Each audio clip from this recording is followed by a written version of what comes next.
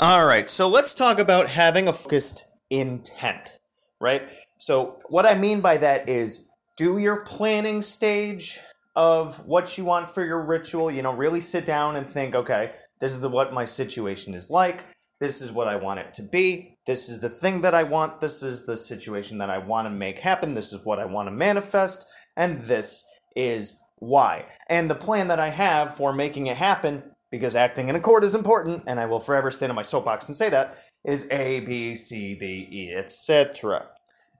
Now, I get to things late, and I happened to watch Spider-Man No Way Home last night, and it really got me thinking, because, when Peter screws up Doctor Strange's spell by altering the intent of it, I think he said 6 times, and then they debated 5 or 6 times.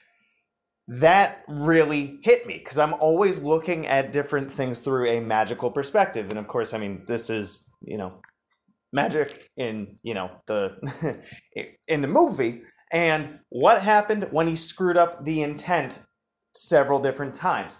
Strange had to keep reprogramming it, and eventually it just got so screwed up that the entire thing backfired and screwed a bunch of things up, That's when, the multiverse started to collapse in on itself, and everyone that knew about Spider-Man started to show up.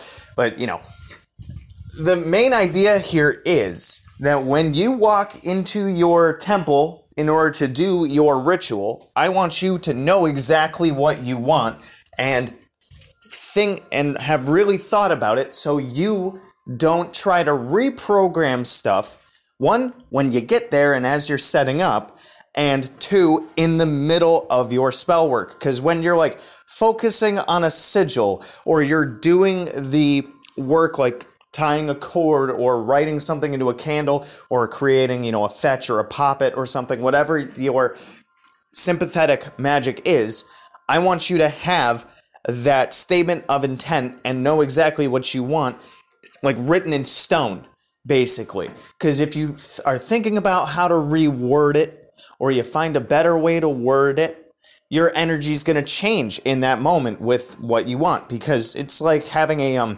certain set of it's like a phone number, right? You dial one phone number, you get one person, okay? But if you change one number, it might mean, oh, this number is not in service at this time.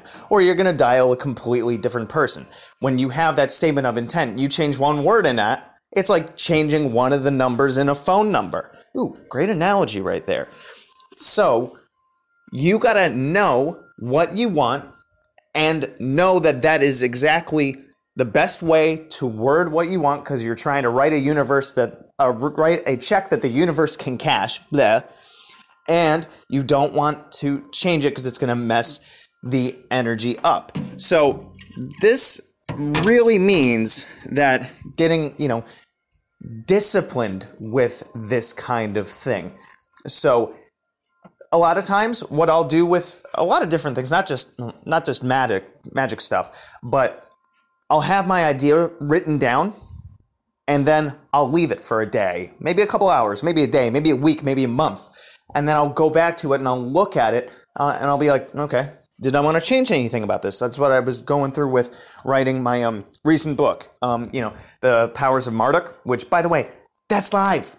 You guys can actually get my new book that's on the 50 names of Marduk. It's up right now. You can check it through my my links on in my link tree and stuff with my magic books, which you can also find through my website. All those links are down in the description and stuff. But so when we're planning things, write that intent down and just let it sit. I know in a previous video I said, sometimes winging it is great, but for the more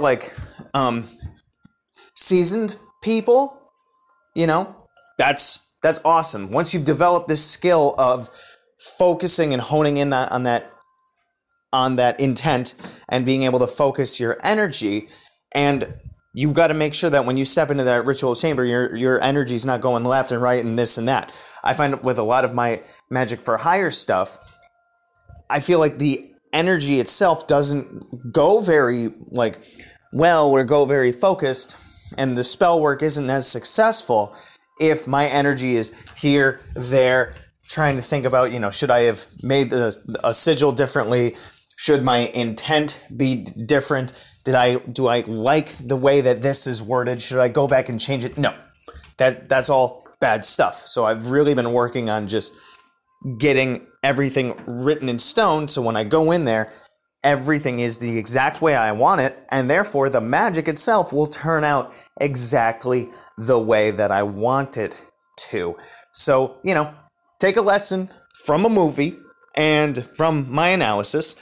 Let me know what you think down in the comments. Have you guys ever had, that kind of frazzledness when you're doing magic and your attention and your intent starts to go left and right, and you might feel some resistance with the way that you're working around stuff, or maybe things on your altar and stuff keep falling over, and maybe that candle won't light. These are all signs that your spell is kind of not flowing very well. So that could be a symptom of the energies around you, or a resistance of the magic itself from working, like maybe something's pushing back from it, or even a resistance from within you because maybe it's not the right time to do the magic. Maybe that intent is not sound, maybe you should have gone back to the drawing board, stuff like that. Anyway, if you've ever experienced any of this jazz that I've just been talking about for about 7 minutes, let me know. Good hunting.